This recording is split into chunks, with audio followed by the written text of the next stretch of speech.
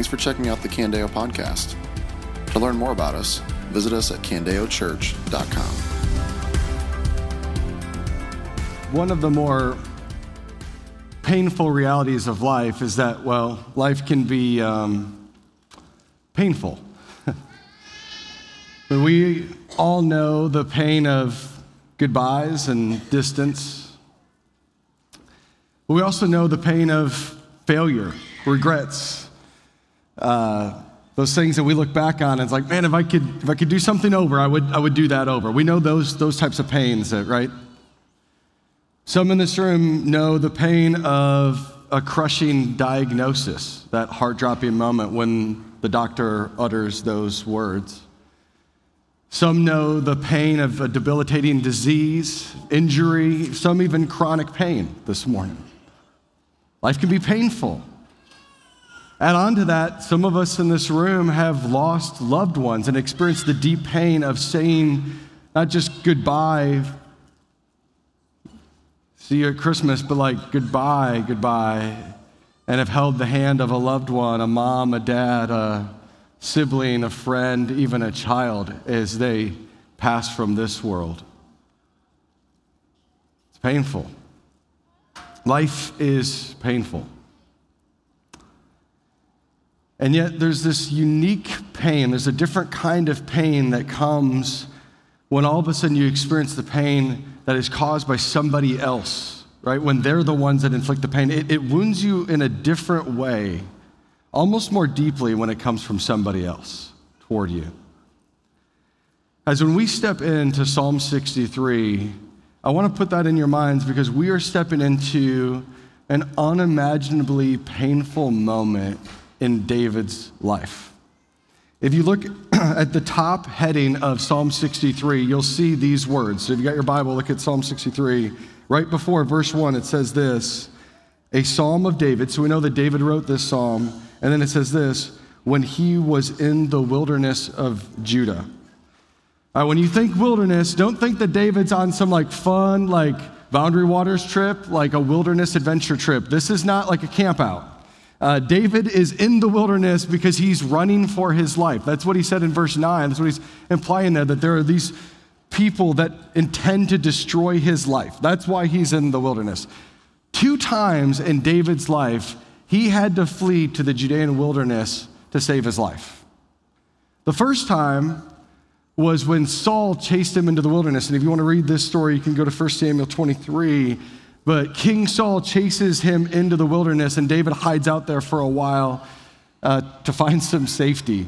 I don't think that's what Psalm 63 is talking about, is the time when David flees to the wilderness because Saul is chasing him, because in verse 9, you see that David refers to himself as the king. And in 1 Samuel 23, Saul's the king, not David. So I don't think that that's it. So there's only one other time when David flees to the Judean wilderness. Only one time when David is both a king and flees to the Judean wilderness.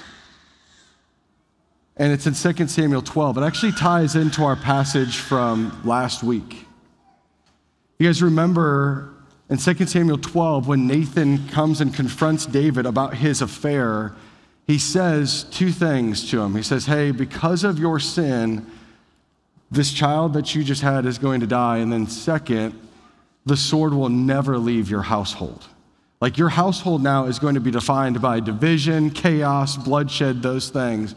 And it's just 3 chapters later that David is fleeing into the Judean wilderness because there's a rebellion afoot in his kingdom. A man has emerged that wants to kill him and overthrow his throne, and that person was his son, Absalom. It's Father's Day, and I say this guys, I don't have any joy in life that trumps, other than my marriage and my joy with Christ, I don't have any joy in life that trumps the joy of being a dad. I cannot imagine the pain that is caused when you're experiencing family brokenness to this level, that your own son would rather you be dead and take what's yours. And then to know, in the midst of it all, that somehow it's kind of your fault, right? as Nathan had said. It's an incredibly painful time in David's life. This is the backdrop of Psalm 63. And I mentioned this about 5 weeks ago when we started the Psalm series, that the Psalms provides for us this beautiful opportunity that if you want a spiritual mentor, this is it. That in the Psalms, what we get is we get this front row seat to see how God reveals himself to his people, and then to watch how our brothers and sisters in the faith respond to God. And as he reveals himself to them, how they respond. And so today, what Psalm 63 is going to answer for us is, what do you do? What do you do when life backs you into a corner, when it's consuming you with temptations toward anxiety or bitterness? What do you do? Psalm 63 answers the question simply, what do we do when life hurts? Where do we go? How do we respond? If you want like an outline for today, if you're a note taker, kind of a general flow for our time this morning, I'm going to look at this in just two parts. I'm going to spend a lot of time in the first part and then less time in the second part. But this psalm actually has kind of two distinct but complementary parts to it, called, if you know like poetic language, called strophes. And so the first part is verses 1 through 5. And what happens in just the flow of movement there is he starts with a longing for God that moves into a reflection on God's goodness and ends with praise. And he starts over in verse 6 with the second part, where he starts with a longing for God. This time he moves toward a reflection on God's justice and then ends with praise. So similar, like complementary flows, but two parts that work together to create one song. So we're going to start in verse 1, but actually specifically with the first 5 words of this text, Psalm 63. He starts this way, in the middle of incredible pain, these 5 words, they're so important. God, you are my God. The first thing that he does is he establishes God as his, what I would say, his North Star. Church, I think the first thing we got to take note of in Psalm 63, as far as like how do we respond when life gets painful, is the first thing you got to do is you got to establish your North Star. You got to find this fixed point, like this solid ground, this fixed point in the sky that's going to give you direction now on where to go from here. And the first thing that he does here is he establishes God as his North Star. I remember a time, and there's more recent examples in this. This one was just particularly memorable because I remember a day where I was like mentally, emotionally, and spiritually just unraveled. I'm not even going to try to hide it. It wasn't like I was unraveling. I was like unraveled. It just seemed like all of life was hitting me at once. This was like 3-4 years ago. And I remember I was sitting in my office here in this building. It was like mid-morning on a Tuesday, and I was like, I should just go home. Like at this point, I am no good to anybody or to any task that I could give myself to.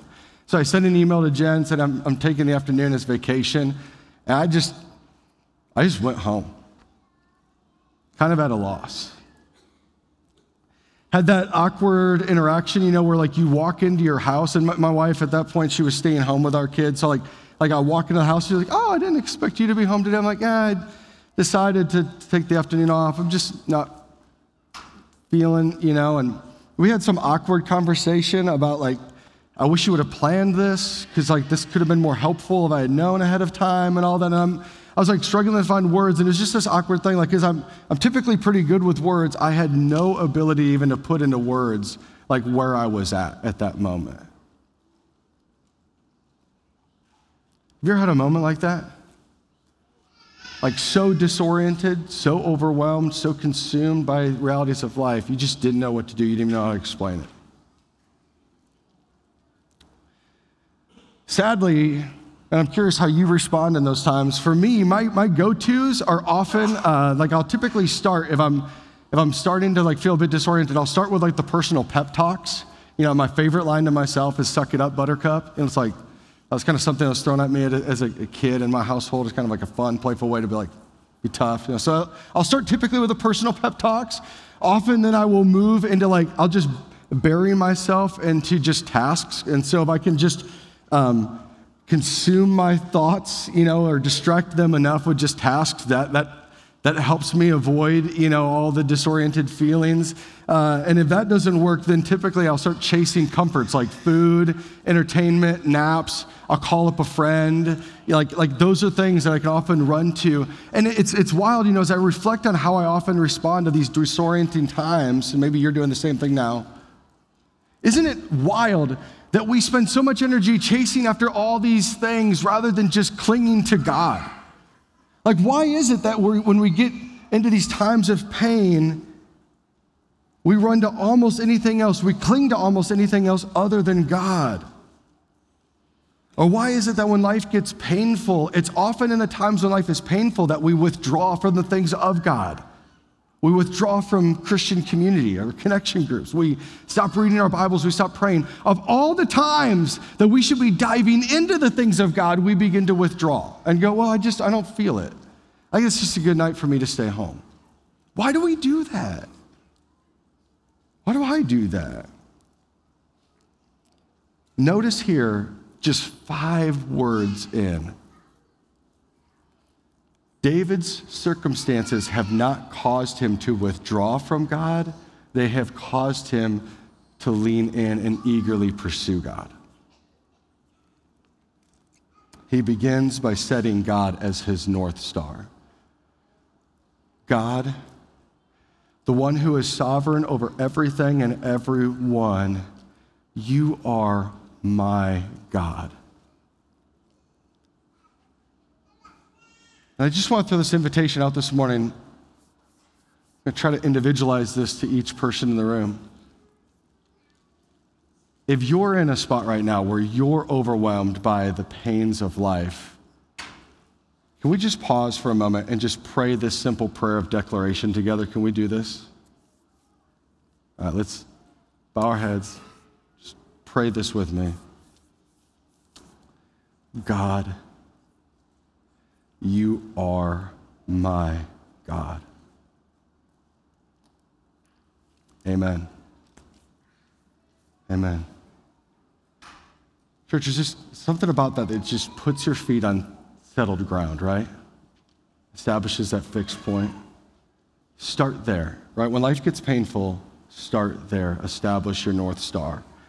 Second thing, though, I think we should take notice of here and how we should respond to painful times in life is notice how active David is in pursuing God. Let's just take note of this thing. First, he says, verse 1, he says, God, you are my God. I eagerly seek you. I thirst for you. My body faints for you. Right? We've already established that David is in the wilderness. When you think of wilderness, don't think lush jungles. Think something like this. This is what the Judean wilderness looks like. So when David uses words like, I thirst for you, likely physically at that moment, he is genuinely thirsty. That's where he's hanging out right now to kind of stay safe. He's likely thirsty, but that's not the biggest thought on his mind. What trumps all of that is I need water, but God, my need for him trumps all of that. There's desperation in his voice. God, I eagerly seek you. I thirst for you. My body faints for you. And now watch how every part of his body is engaged in this pursuit. He engages his eyes. Verse 2, so I gaze on you in the sanctuary to see your strength and your glory. He engages his lips. Look at verse 3. My lips will glorify you because your faithful love is better than life. So I will bless you.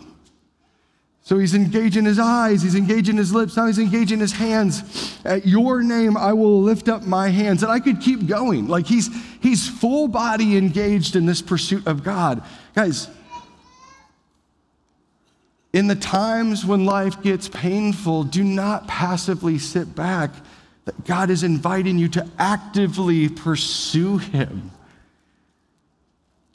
And we can pursue him knowing that regardless of how we feel, he is, in fact, close to us, as Psalm 138 said, or just look at verse 8, Psalm 63:8.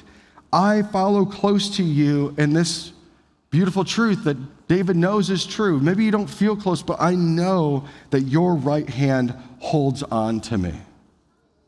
We'll come back to that verse in just a little bit. But Christian, understand this, just because following God may not be easy at this moment, it doesn't mean that God is not near to you. And sometimes we can think that.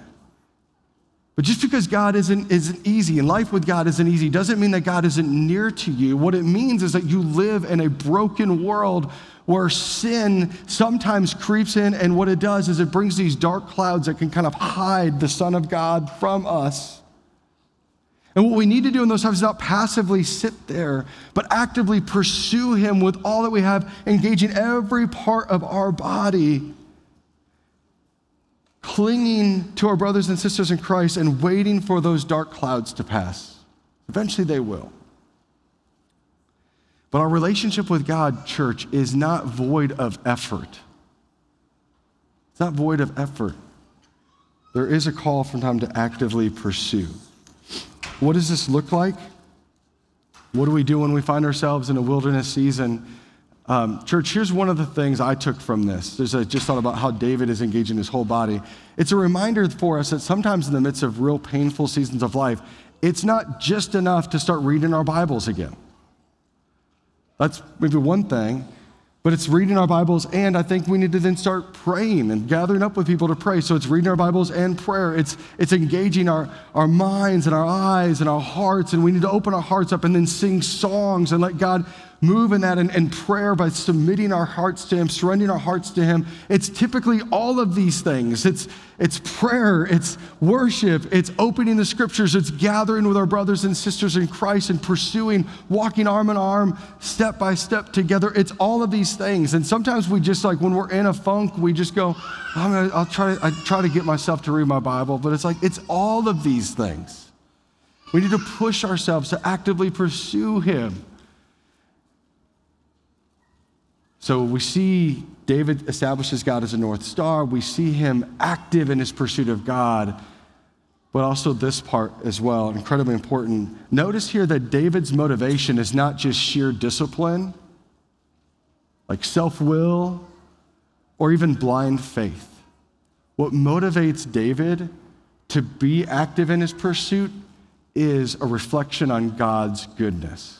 There's a longing for God, right? It moves to a reflection on God's goodness, and it ends in praise. Watch how he reflects on God's goodness here. I'll go back to verse 1 and just reread this. God, you are my God. I eagerly seek you. I thirst for you. My body faints for you in a land that is dry and desolate and without water. So I gaze on you. This is like past tense language. He's reflecting on times of worship that he's had with God in the past and ways he's seen God's full beauty and his goodness. So I gaze on you in the sanctuary to see your strength and your glory.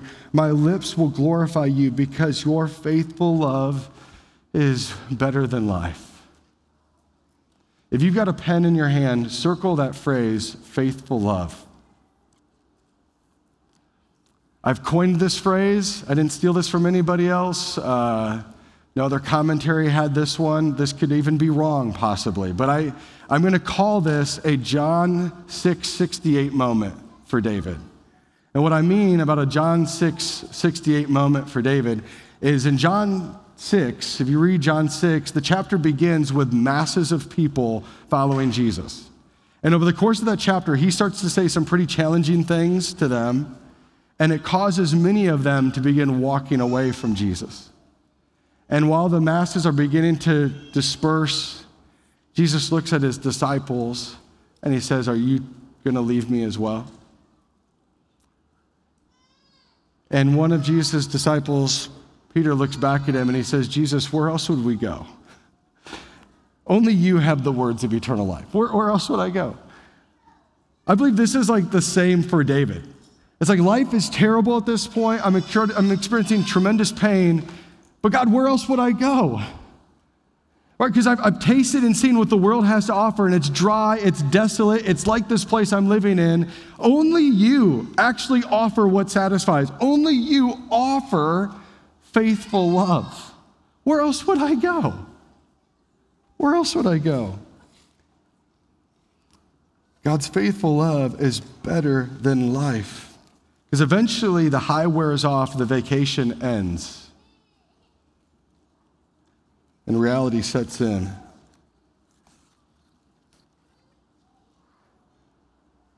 Church, that phrase, faithful love, I want to draw your attention to it. I don't know your story, but at least in my story, guys, it wasn't the fear of hell that brought me to Jesus.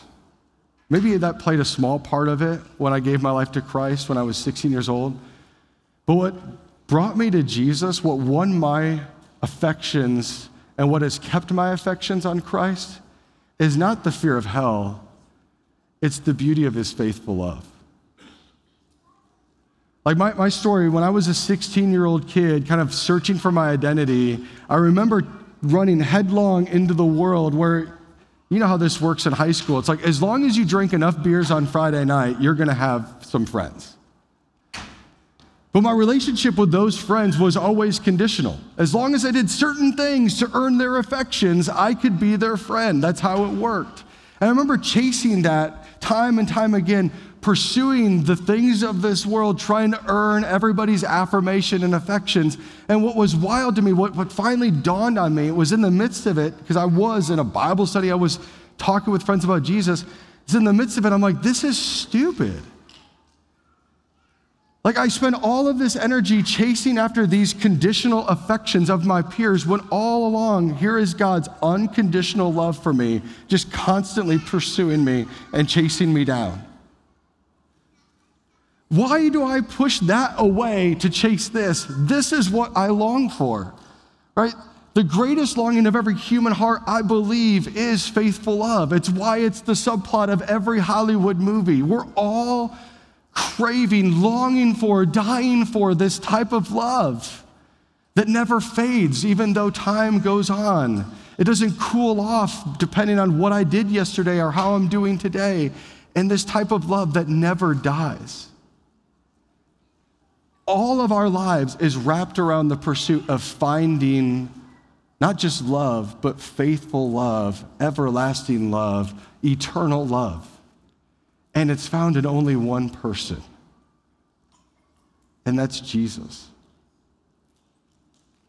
And that hit me like a tidal wave when I was 16 years old. Does anybody know what I'm talking about? Like, have you experienced that? Been overwhelmed by the faithful love of God?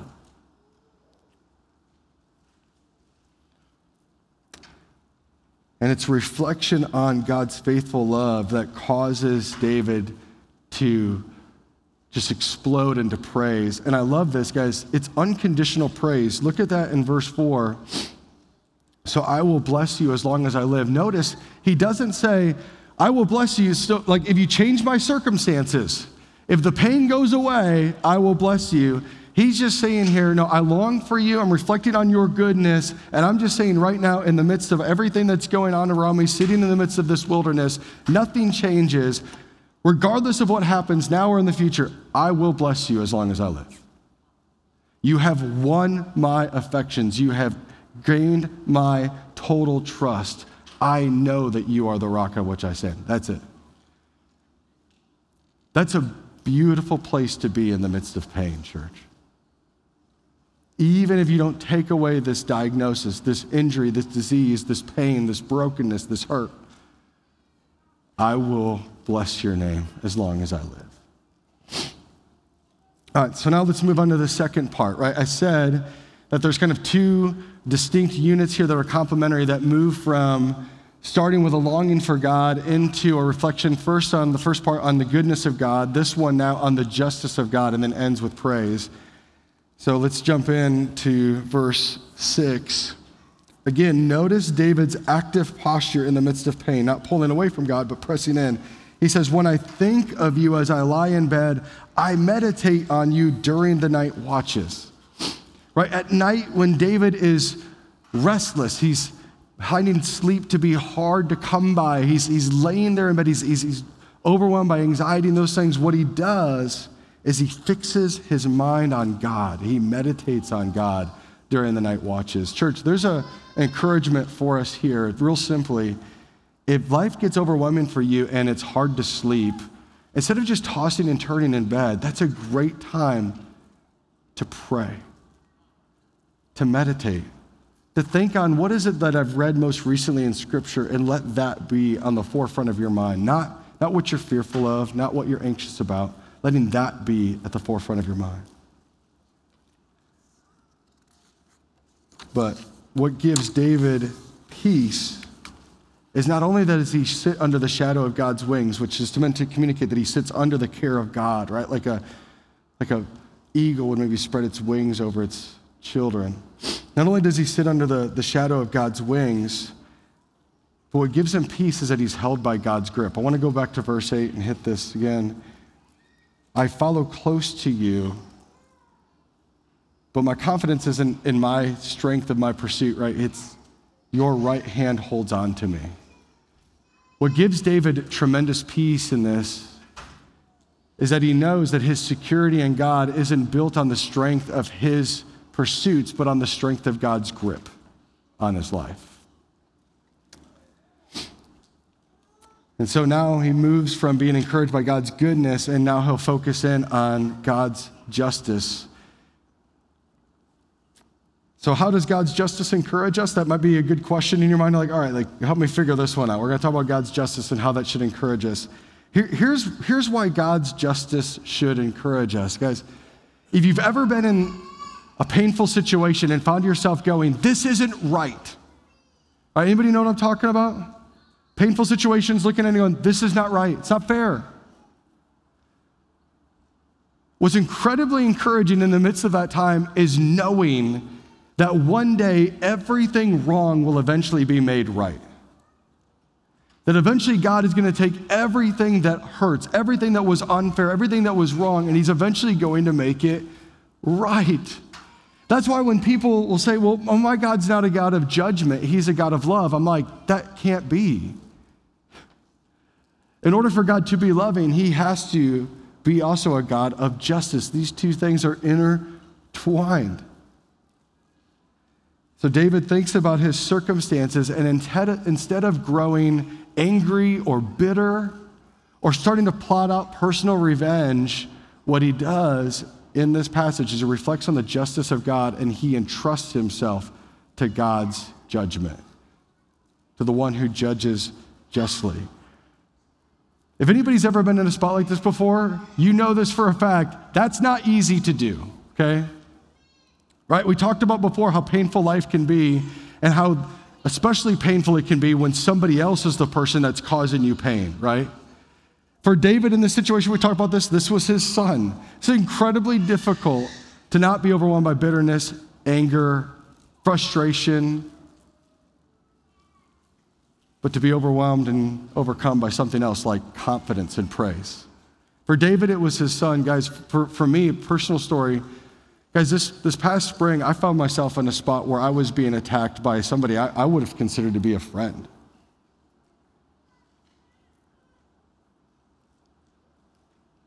I know the unique pain that another person can cause somebody.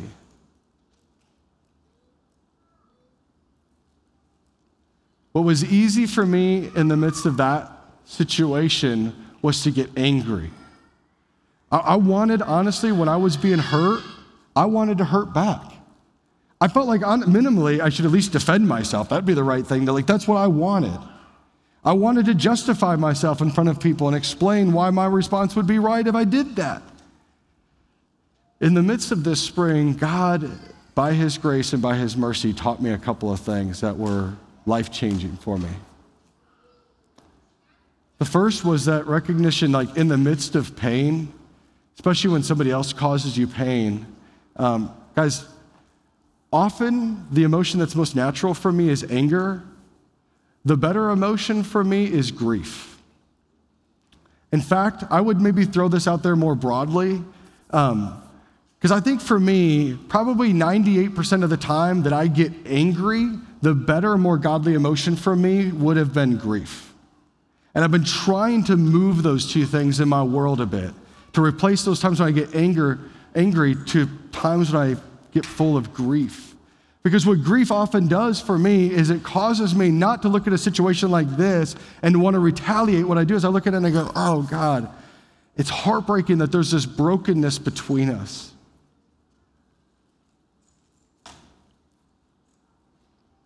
And I pray, which is a way better response than being angry and thinking about how I'm going to retaliate, how I'm going to respond, how I'm going to get them back.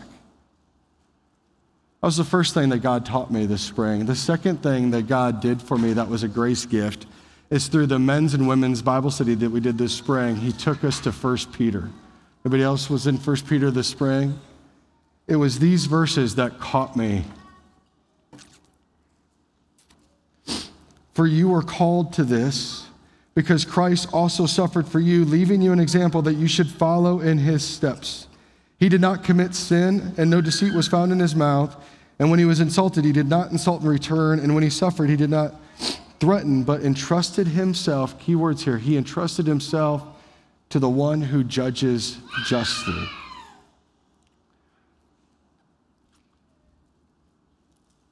It would be wrong of me to plan out my personal revenge and to go after it. No. And David models it for us here in Psalm 63. And longing for God and reflecting on God's justice, going, God, I know that you're eventually going to deal with this. Whether in this life or the life to come, I will entrust myself to your judgment, to the one who judges justly. That's not easy, but that's what we should do when life is painful, especially when somebody else is the reason for our pain.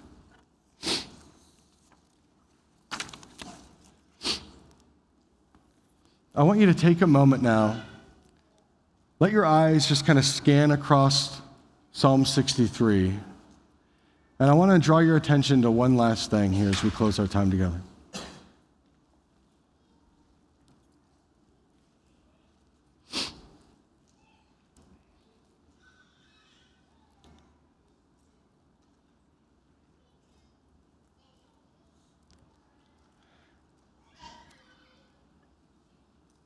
Honestly, this didn't even hit me until a couple of days ago in my study.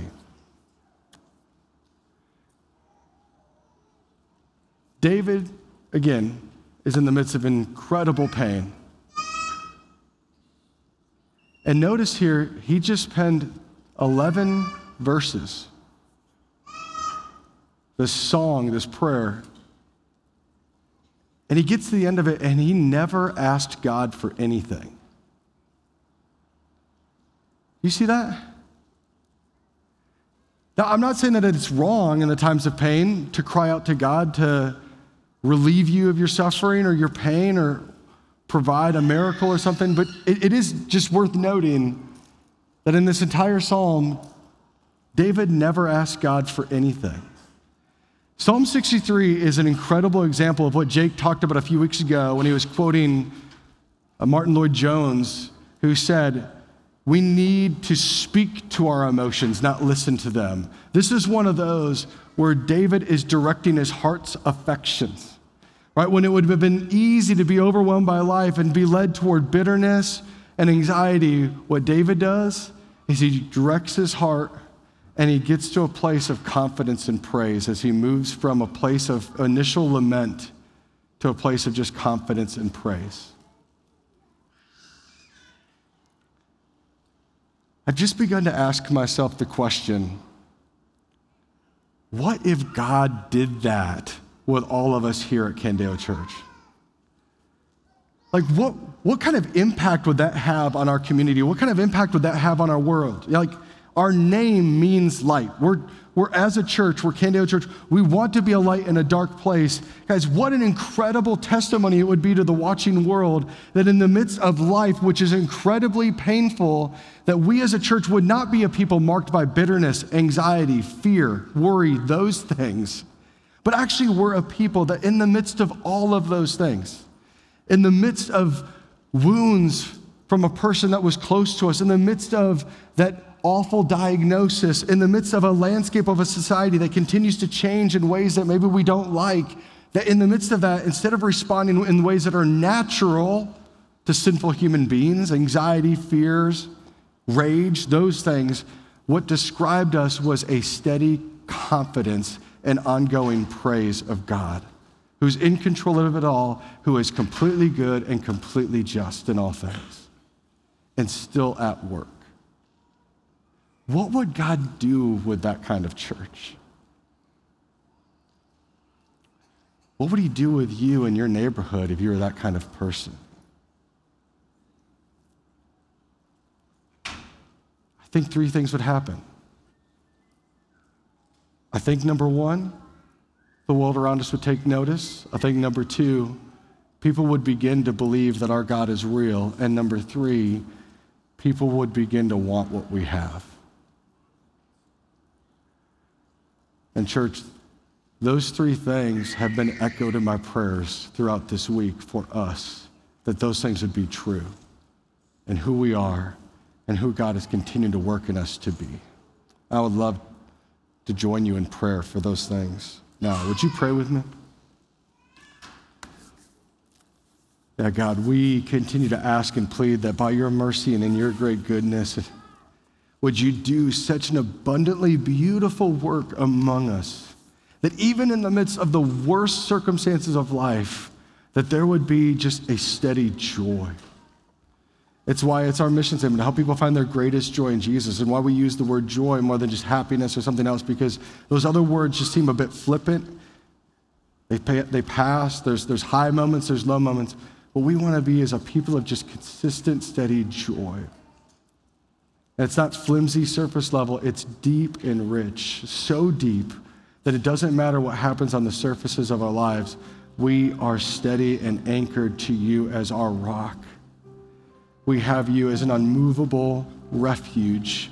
We have you as a fixed point in our lives, regularly giving us direction and continuing to shape us, Lord, regardless of how we feel, regardless of what the world says, regardless of whether it's a sunny day or a rainy day, that you, God, continue to keep us in your grip. You hold on to us.